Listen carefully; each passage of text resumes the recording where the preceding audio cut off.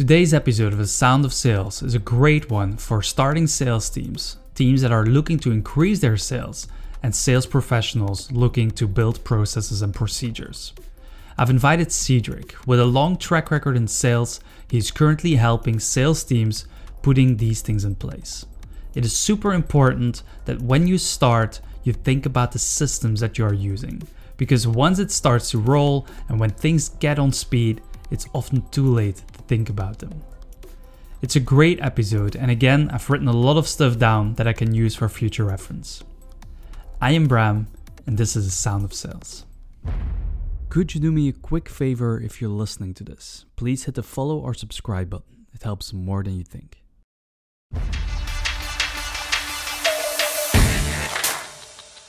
Hiring based on outcome is absolutely important. If you want to scale, if you want to grow, you need systems. This might be an assumption. Not everybody wants to become a sales executive. Kick things off. If I would ask your wife what you do for a living, what would she reply to me, Cedric? That I'm a salesperson. Definitely. I think that's... there's no denying I'm a salesperson. What qualifies a salesperson for you? Well, many people think it's a good talker, and this is only one part. But we all know we have 2 eyes and 1 mouth. It's being a good listener, so being very attentive, and I think that's a very important one. And that's maybe the first lesson that people learn once they enter sales is that listening part to start becoming successful. That's indeed something that is often forgotten. I'm going to do my pitch. That's the that's what's in the mind of most salespeople. And it has to do with part of stress. When people talk, it's nervous. You can have the rejection when you start the dial or start a conversation or not. And then you want to get it out of your system and then think, okay, will you buy? But that's not the way sales goes, of course. Yeah, indeed. Yeah, sales is like drastically changing in the last few months. It's like a lot of focus on the human aspect. It's like you have to earn to pitch. How do you see it evolve? Yeah, and to be honest, I have a bit of mixed feelings in this. I started my career in complex sales in $1 million deals, or it was before the euro even, so it was a long time ago. Mm-hmm. But then relation and trust were hugely important. And with the automation that is happening now, with the social media, it was my impression that people started to hide a bit behind the tools, and we are in the end we are only at the beginning of the automation. If you look at it, the real human to human automated interaction, but now it is still very important. So people are, I think, trying to find back that humanity with using tools as well as having that interaction with people as well. With COVID, you realize how much people miss the human contact. So I really believe that people need and the human touch and the human contact. So the human aspect will always stay there. Yeah, and I think it's in waves. Sometimes it's like more focus on that, and sometimes it goes away again. I've seen a huge shift. There was a preach for you need to personalize every email. You need to spend 5 minutes on research, 5 minutes on that. And right now it's already shifting a little bit, like it's getting scary if you do too much research. Take it back a little bit. Yeah, because then you go to the other side, which is trying to be perfect, and nothing can ever be perfect. So the thing is, just start, but then just start at least prepared. So you know who is your contact person, what are the goals of the company you're calling into, and then have a conversation. Not, okay, this is my product, I'm going to pitch what we just said. It's really starting that conversation and know that only call or contact that person when you know you can deliver value. And I think that's a bit rather than going all out, mass mail or whatever, really focus on that, starting that conversation. Yeah, 2 extremes. Too much research, too little research. True. Or some gurus, eh? Yeah, or that. To take it back a few years to yourself. So you recently made the jump from corporate environment into entrepreneurship. But if you just said it, you were involved in Belgian franc deals before the euro.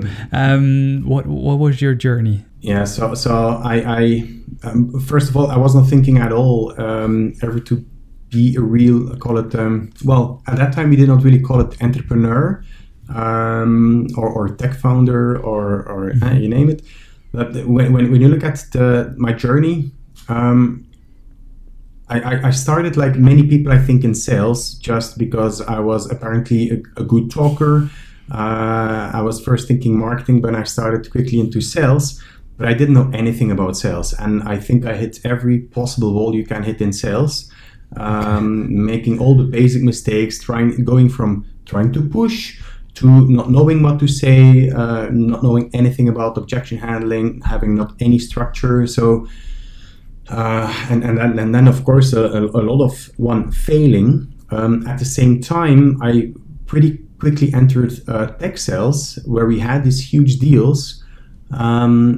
And despite me not having any real sales skills, there was a huge demand for security. So I entered the security tech market, and I learned a lot about evangelizing, entering new technology, creating trust. So the verbal side, yes, but then asking for the sale and all these things that really you get the hang of, either by practicing or by having trainers. This was something I really struggled with for a long time, and actually I skipped this because I became pretty quickly a sales leader. So when I was 30, I drove by bus 3 days, 2 nights to Russia, and I started working there as a sales leader for tech companies, where I did not necessarily need to sell, just support the salespeople, training salespeople, and coaching salespeople. And only later on, I really realized what makes a good salesperson, and one, having that structure, and then secondly, repetition. I used to be quite intense practitioner of karate. And there we did thousands of kicks, thousands of hits, thousands of blockings, not 10 times or 15 times, but really repetition. And when I combined what I learned intuitively in sales with then my repetition, and then what I learned from trainers, I became way more systematic. And then you really had that hockey stick effect into my skills and in the way I coach salespeople. That really everything came together, and then there was a massive increase in my performance. But it was in the end quite a long journey. That's pretty cool how you say that, combining the strength of karate, of what you learned there, into your professional career. Did you make that mind shift on a day you woke up and you're like, actually, what we are learning there, I can apply that, or did it come natural to you? It was actually afterwards, and then I was like, oh God, why didn't I think about this later? Then you start like for example, one of the first trips I went to Ukraine, I had in 4 days. So I lived in Russia at that time. I had 15 meetings in 4 days, and I was constantly repeating a pitch to and I went every time more and more fluent, and I had a buy-in, and it was a very successful trip. And then I realized, actually, this is the way to go. And then I made a link that, in other things, you also need to do repetition. But then it's doing the right things right, not just randomly talking, but really talking with an outcome in mind, prepare your conversation, and so on and so on. So then I really started to systemize my selling. Mm-hmm. And you mentioned that you became a sales leader pretty early on. How did that come about? Did you do something out of the world that, like, that company said, we need you?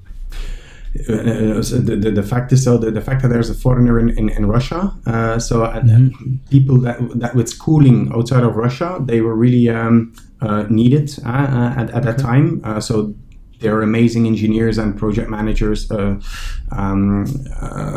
the commercial side, there was at that time still a lot to learn. So I joined first of all.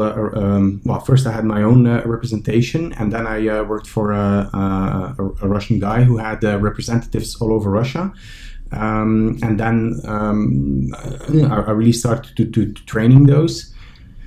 A very quick turnover rates as well. Was just at that moment where the Russian salary started to kick off. So the first person, he tripled his salary in a couple of months' time. So it was a very fast-moving environment there. So constantly hiring people. Yeah. And then when I was a year in Russia, I got in contact with somebody I worked with before, a German guy, and they were looking for somebody for NVIDIA in Russia. So NVIDIA is a fabulous semiconductor company, and the role was to open the market, and the channel market on the one side, and secondly also talking to the market, to the press, in evangelizing again the technology. Why do you need that type of graphics? So it was a very strategic and a very high impact role. And then again, I had the chance due to the performance to build up my team. Have at that time an amazing sales journey. Yeah. How did you end up in Russia? Well, I was at that time I was married to a Russian woman, and then we decided to move to Russia. So that was the reason. Yeah, it's not like something overnight that you think I'm gonna find a job in Russia right now. No, it was not. I was thinking to leave Belgium.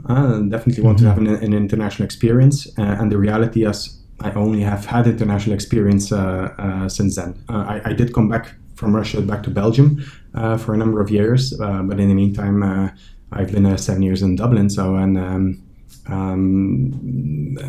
there's so many opportunities outside of Belgium. So that's true. Yeah. If you look back to those days, is there a particular moment that is printed on your mind? Something can be good or bad, but what do you remember? The amazing growth that country and the region had at that time, plus and this is something that I still recognize when I enter either new customers or new territories.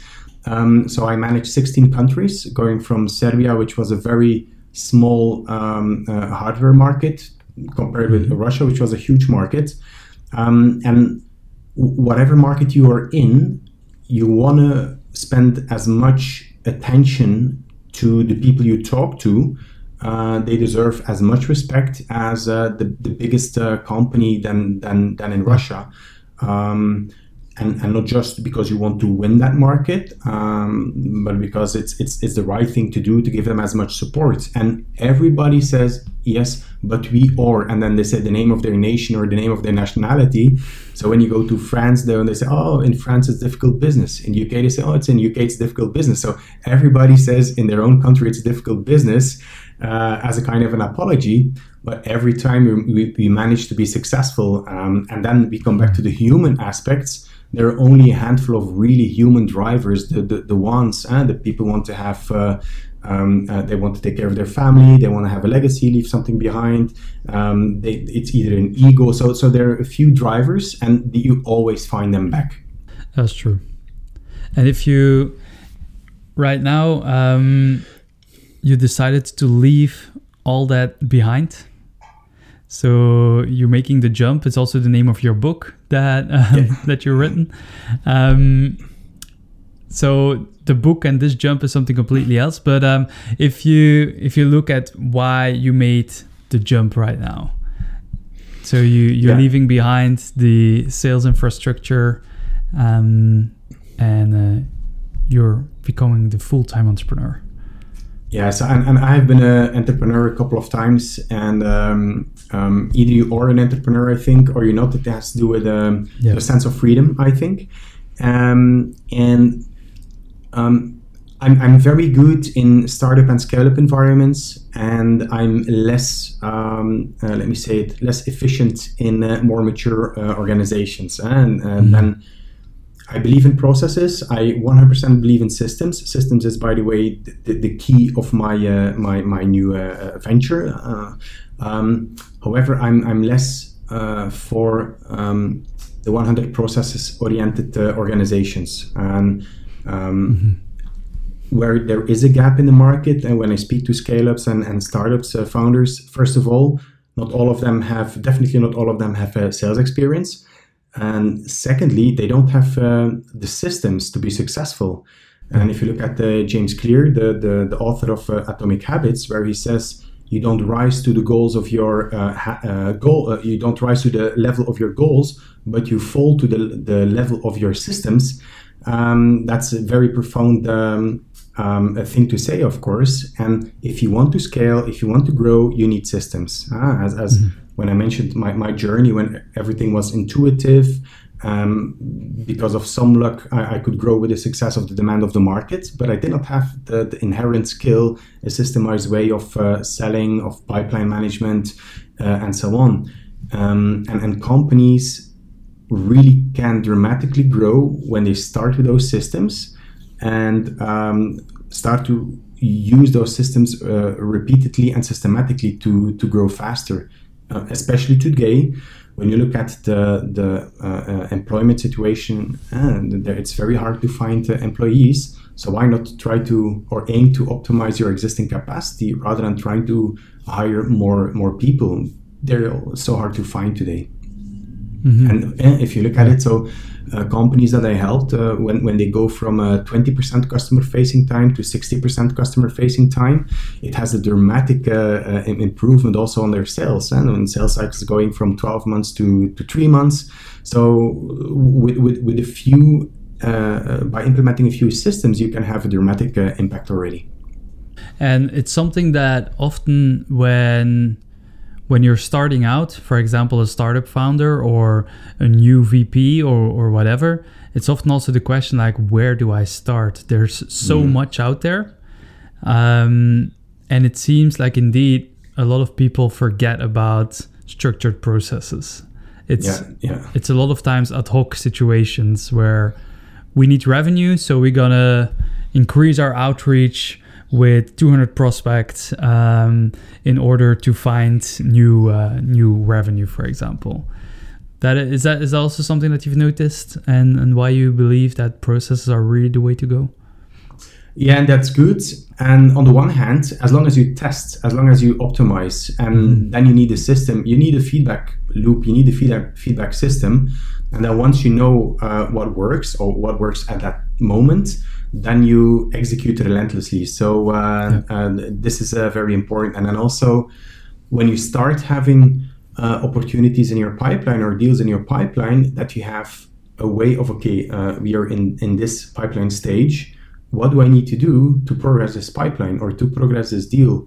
And that it happens in a consistent way. Otherwise, you will have, if you have a couple of salespeople, one person will put something in one stage, other one in another stage, and then it's very hard already to start forecasting, to know what money is coming in, what resources do you need to allocate where, especially in the early days. It's critical to allocate the resources at the right time. So that's why I would not necessarily wait until you have so-called scaling, but as soon as you have something that works, put it into a system and start executing it. And if you see the efficiency goes down, and investigate why, and then adjust then and go on again.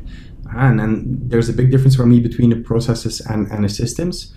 Okay. If you look in big companies, they don't question the processes that are in place. While if you build a system, you can keep on the system. Okay, how can you optimize? And then you constantly have to have that feedback loop.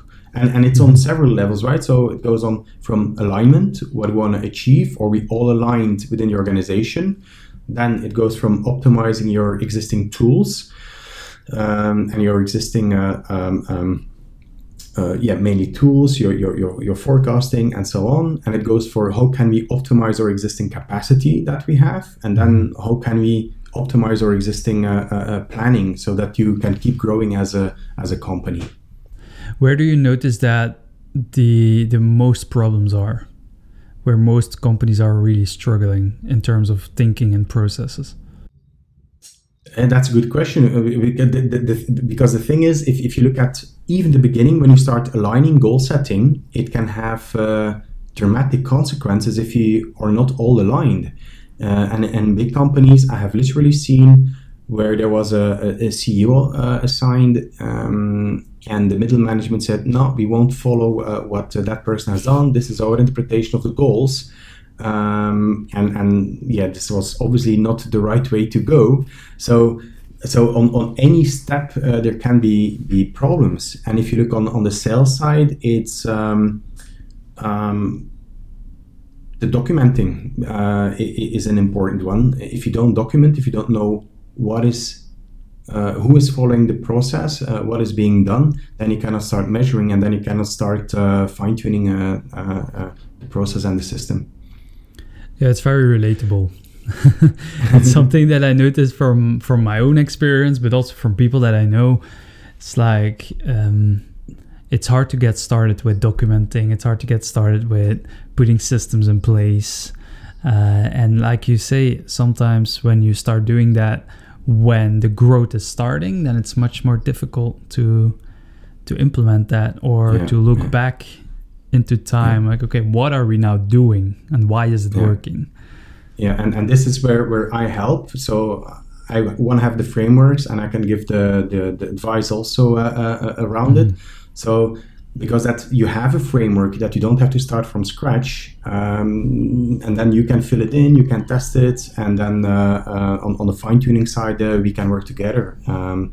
Because many founders are tech founders, and they don't have time to reskill themselves to full-time salespeople, and they don't have time to start testing, building frameworks themselves. So you can really save much more time by bringing in temporarily some external person, rather than waiting till you might hire later on a VP sales.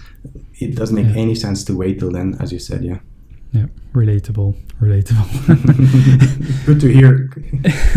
It's also a super close connection with the culture of your company, right?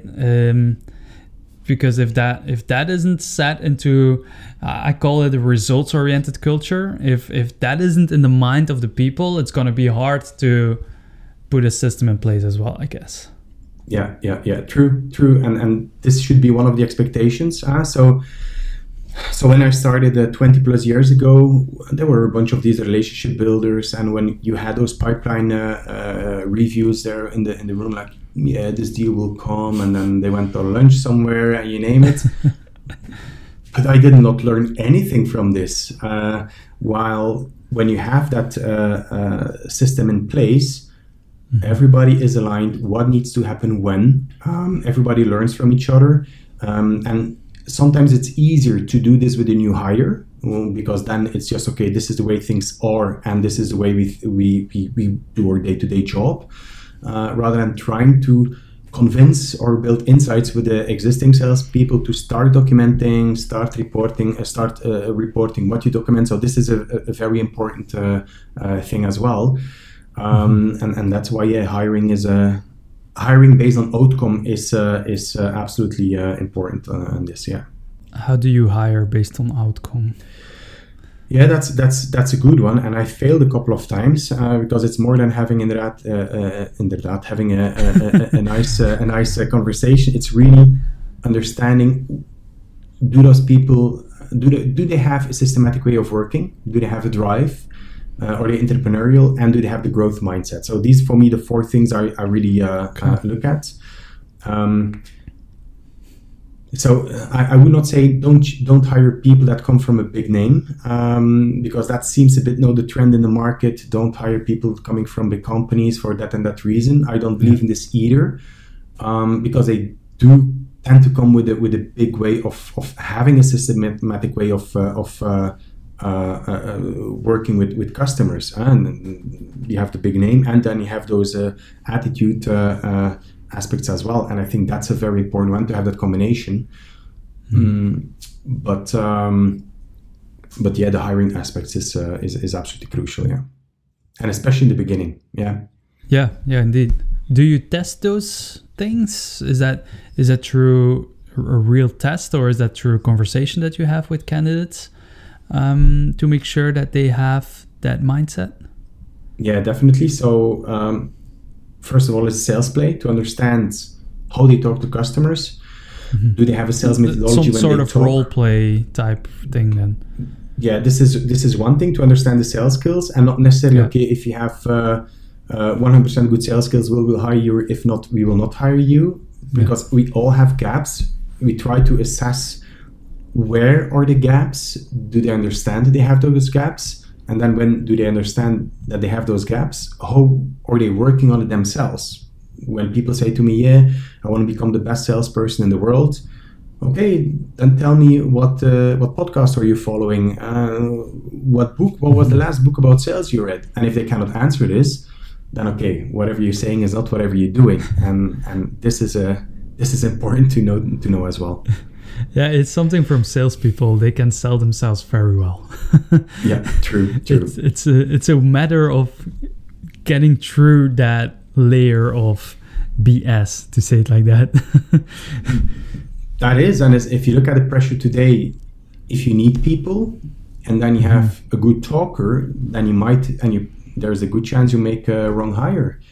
If you find somebody that has a lot of potential, then it's much better if they have the growth attitude, if they really are eager to learn, to take those people. Yeah. Is there a moment that you think, in terms of like hiring these types of people, are there moments that you think, I wish I knew that sooner? That was something that I learned the hard way, and then all candidates that were after that, I knew like that's my bullshit grader or something like that. Well, there are still people that fall through my bullshit radar. So it's a work in progress. That's for sure. I did learn to make a difference between hiring people that I like versus hiring people that have the right CV. I really like hiring people that have been entrepreneur. Okay. Because those people, when they know when they don't sell, they don't have food. To say it in an extreme way, they have that grittiness, that thoroughness. They want to learn because they want to make money. They want to grow. But still, it is very hard to especially in today's environment, to really take your time to make a decision. And when I think of the wrong hires, there was always something nagging in the back of my head, and then it's not taking a step back and listening. Okay, do we need to fill that role, or can we wait a couple of more weeks and work with the right candidate? Yeah, because hiring is one thing, but it's firing them again. It's a lost opportunity. There's a lot of time lost. A lot of time, a lot of momentum, especially for startups. The first hires, they're so important. Yeah, and it's often forgotten indeed, because as a founder, for example, if you start hiring, you think I need this skill set, but you look for someone who thinks like you, who sells like you, but founder sales is completely different than the first sales hire. And what you then notice, and I've seen it with a lot of startup companies, you notice that these first salespeople, for example, or first marketeers, they have this high pressure on them that they need to perform like they are a founder selling. That's just not good for culture or for the person. And I think that the right thing to do is not to step away from a sales role as when you have salespeople, but you support them. The CEO handshake is still such an important event. People like to talk to CEOs and the visionaries, and let the sales bring in the deal in the end, but support the salesperson definitely. And I would not hire immediately the VP sales. That's not needed either. Definitely the first 2, 3, 4 hires, just let them do, support them, test, learn, and then see who would be a good type of VP sales to hire. It's something that I discussed with Guillaume from Lemlist. They still do it. They're currently at, I think, 10 or 11 million ARR. But from the beginning on, they hired people and they let them do full stack sales. So they scouted the deals. They needed to do everything. Is that something that you believe in? That could work? Yeah, I believe in it. I'm still thinking. So I was working as a consultant for another company where inside sales was doing the full stack for several reasons. And there was an SDR department that I set up to support the field sales. Because field sales, it's complex sales. You need a lot of customer intimacy. You need to know a lot of people inside organizations, especially was for the UK. So companies are huge there. So there it makes sense. But on fast moving inside, you really can do with full stack sales, definitely. And even so on customer success, there is definitely a role for customer success. I think inside sales should be much faster involved to challenge the current situation within a customer to create that upsell. A lot of customer success setups are still pretty reactive or still pretty, campaign driven. The current campaign, is there a churn risk, yes or no? Is there a use? How can you optimize the use, and so on? However, on the strategic level, I think there could be much sooner a role for inside sales again. Mm-hmm. And do you think it remains, or at some point your company is mature enough where you can split it into different divisions? Because I think if that moment comes, it's like a huge shift in your organization. But on the other hand, I think you can't hold on to full stack sales, because at some point your company will start to grow, or you're going to move into new markets, you're going to move into enterprise or whatever, or maybe you're already an enterprise. It's going to require different skill sets, I believe. Yeah, exactly. So I think there is a move upward. Your inside sales is evolving. There is a moment of automation. So I think that level of automation will go up. So depending on maybe if you look at a company like Lemlist, the automation is misschien at 200, maybe at €200 a year, and then it might grow to 1,000 a year, and so on. For other companies, the automation might be at 20K, and then it goes up. Inside sales will keep on evolving. Where I see the segmentation is on that verticalization, and I think this is where the big profit comes from. Growing companies, where you maybe if you go back to maybe your company at a certain moment, you will need sector specialists, whether it's, let me say, in SaaS companies or traditional manufacturing companies. They need the same skill set. They need the same product. However, they need somebody who can say to you, okay, I'm the specialist for SaaS tech companies, and I will tell you when you need that solution, and I will bring you my technical support or my technical specialist to help you setting up the solution. But somebody who knows everything about tech sales or everything about another sector. And I think that's the next level of growth, that verticalization, and then automation, where you have more and more automation on the inside sales, but still doing full stack. Yep, I see what you mean. That would make sense. But I think, like, for example, for that. Yeah, go ahead. Yeah, so for example, the company I set the inside sales, the SDR department up for. I set up the SDR department based on sectors, because the field sales was selected. You had the gas, you had the utilities, you had government, so you had banking, you had a few very big verticals. And besides this, I had the more senior people being SDRs, being responsible for the biggest verticals, simply because of the impact. And if you look at the most senior SDR at that time, she only needed 8 conversations to bring in an SQL, a sales qualified lead, while a junior SDR, he needed or she needed 40 conversations in order to bring one lead. So it was important to drive qualified leads to high revenue sectors with very long sales cycles, so that the pipeline could be filled up, while then the lower sales cycles also had, due to the sheer volume, their SQLs coming in ultimately. Yeah, but you always have the people that are doing those jobs, they want more. They start as an SDR, they want to become an account executive, and eventually, is that something that you noticed or that you could think of that could form a problem in that type of sales?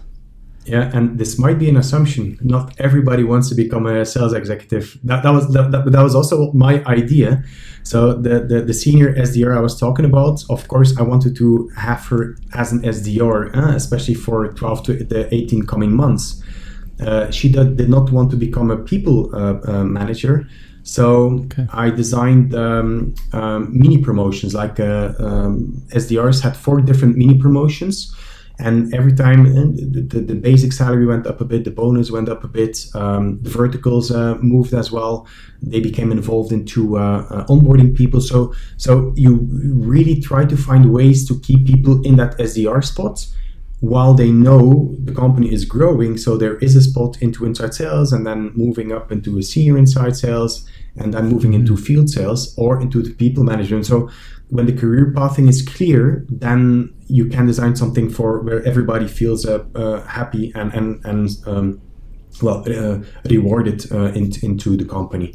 The moment is when you don't have this, and it exists when you have, okay, this is the AE role, this is the executive role, and there is no path for you to become a field salesperson, because either maybe you don't live in that country, or you suddenly need a degree, or whatever the reason is, then you start losing people. So having that career pathing is, as you say, Bram, is very important.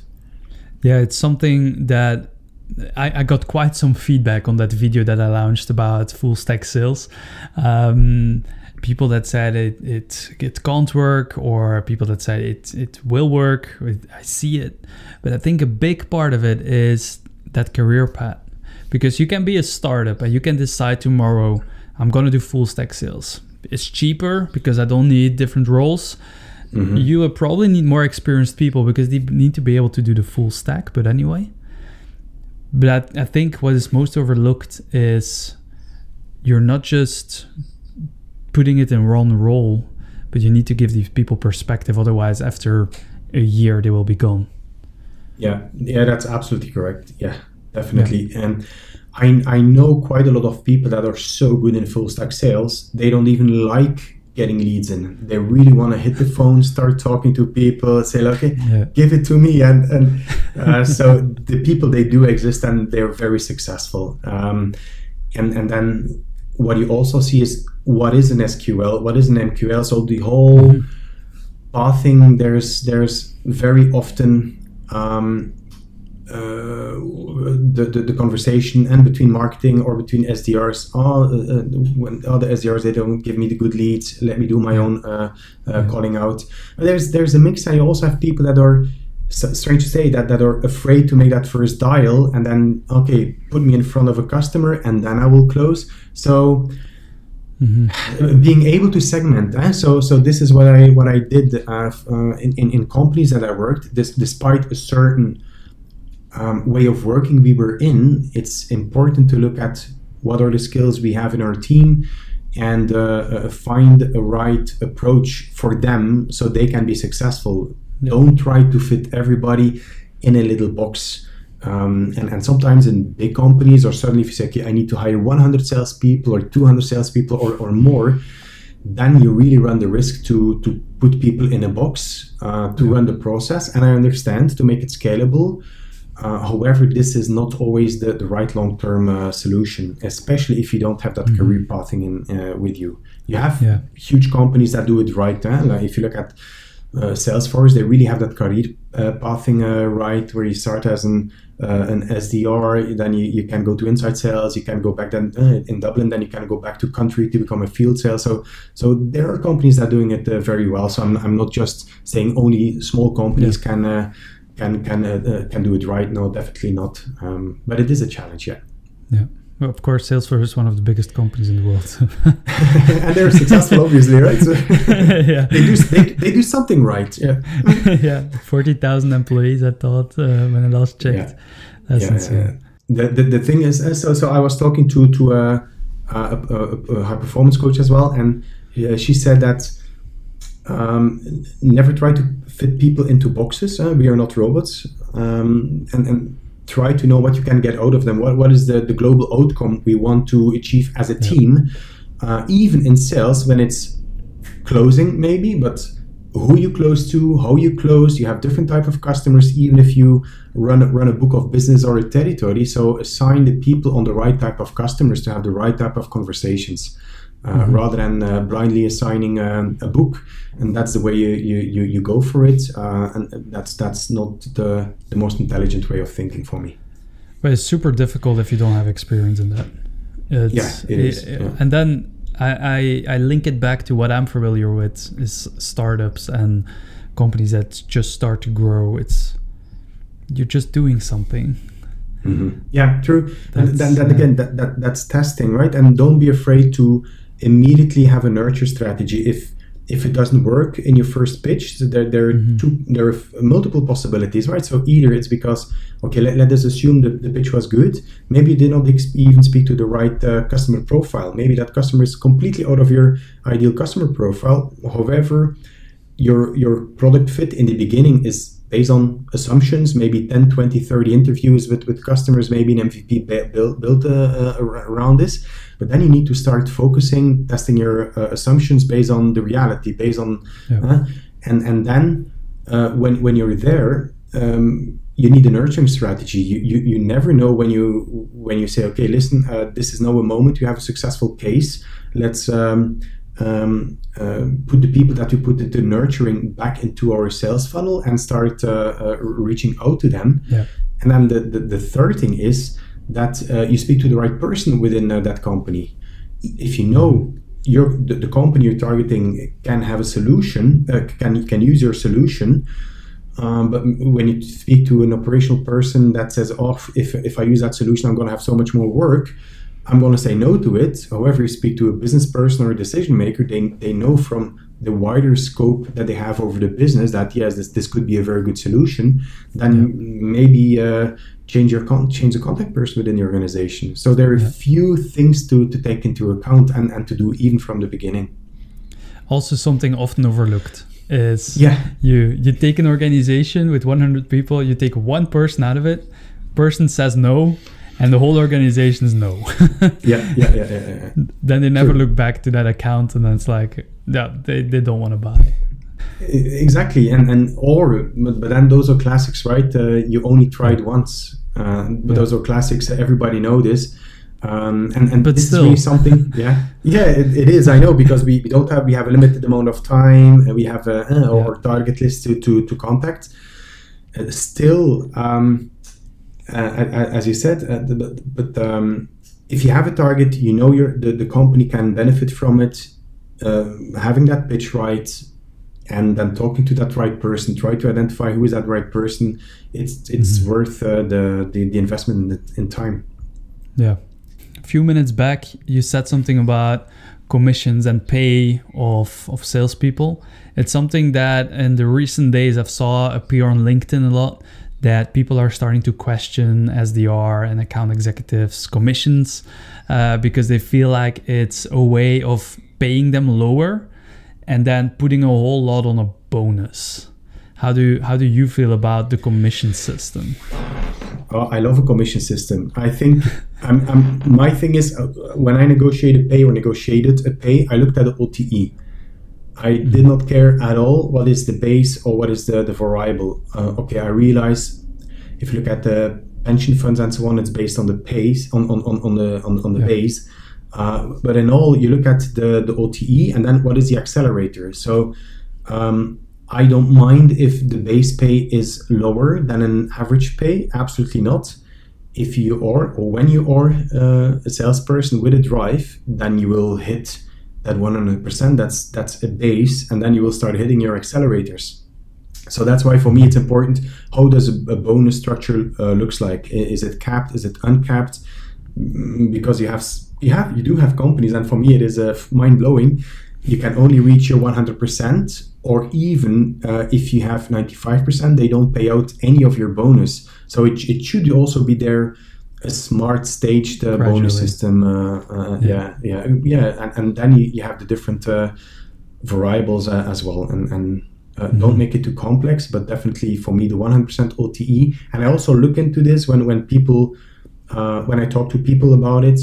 Do they see money as something bad, or as something dirty, or do you see it as a tool to obtain something? Freedom, doing your goals, going back to study, buying a home, supporting my family. I know people that support their family in thousands of kilometers away, and they have a drive, and they don't try to keep all the money for themselves. They know why they work. Mm-hmm. But it's for example with junior people that sometimes it weighs heavy on the chest because they have that target of 300,000 euros, for example, and only then they have their 100%.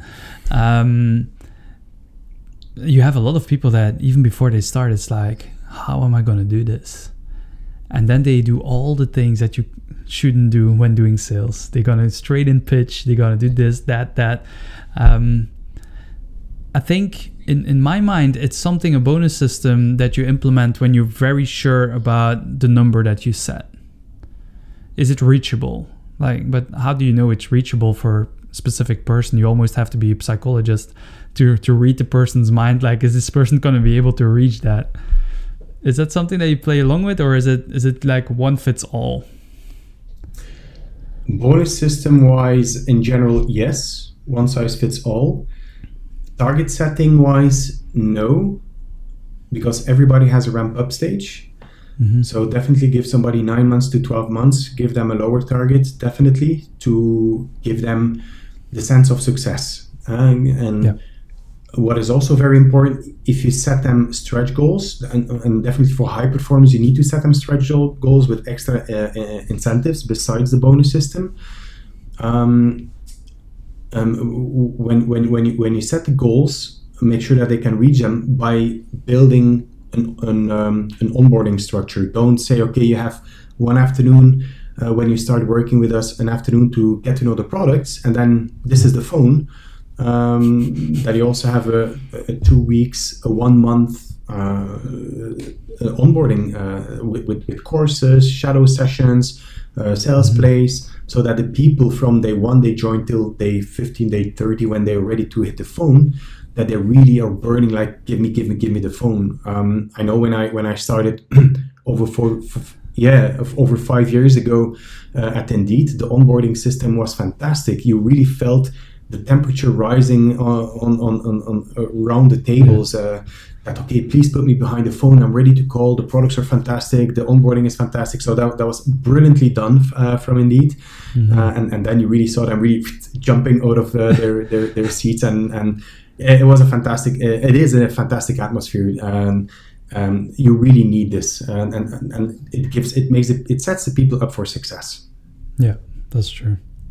Yeah, it's something, again, depending on the culture of the company, depending on who is running the company, it can either make or break for an SDR that just starts. Because sometimes you just say that here's LinkedIn Learning, and I've highlighted a few courses that I think you should take, and then here's a playlist of Winning by Design on YouTube that I think you should take a look at, and then that's it, you're ready to go. Yeah.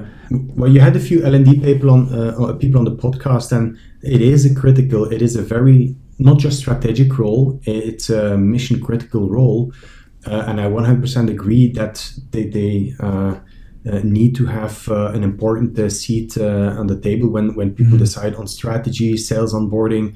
It's absolutely critical. Yeah, Yeah, I believe that as well. And it's something as well, it's like what you said about systems and processes and actually everything we've discussed is about set it in stone from the beginning. Make sure that once you start hiring for SDRs or salespeople, that you have that structure in place, even if it's trial and error, but have something so you don't burn your people immediately and all that sort of stuff. I would not set it in stone. I would set it in wax. It always should be changeable. Always, and again, this is the big difference between startups and scale-ups: the testing environment, the agile environment versus mature companies. Mature companies start to look at the process and they don't ask questions. Why is there a process in the first place? Maybe you can even remove the complete process. If you look at the Amazon shop concept, where you have nobody in the shops that's working there. You just take the stuff and you're automatically checked out. So I love brilliant.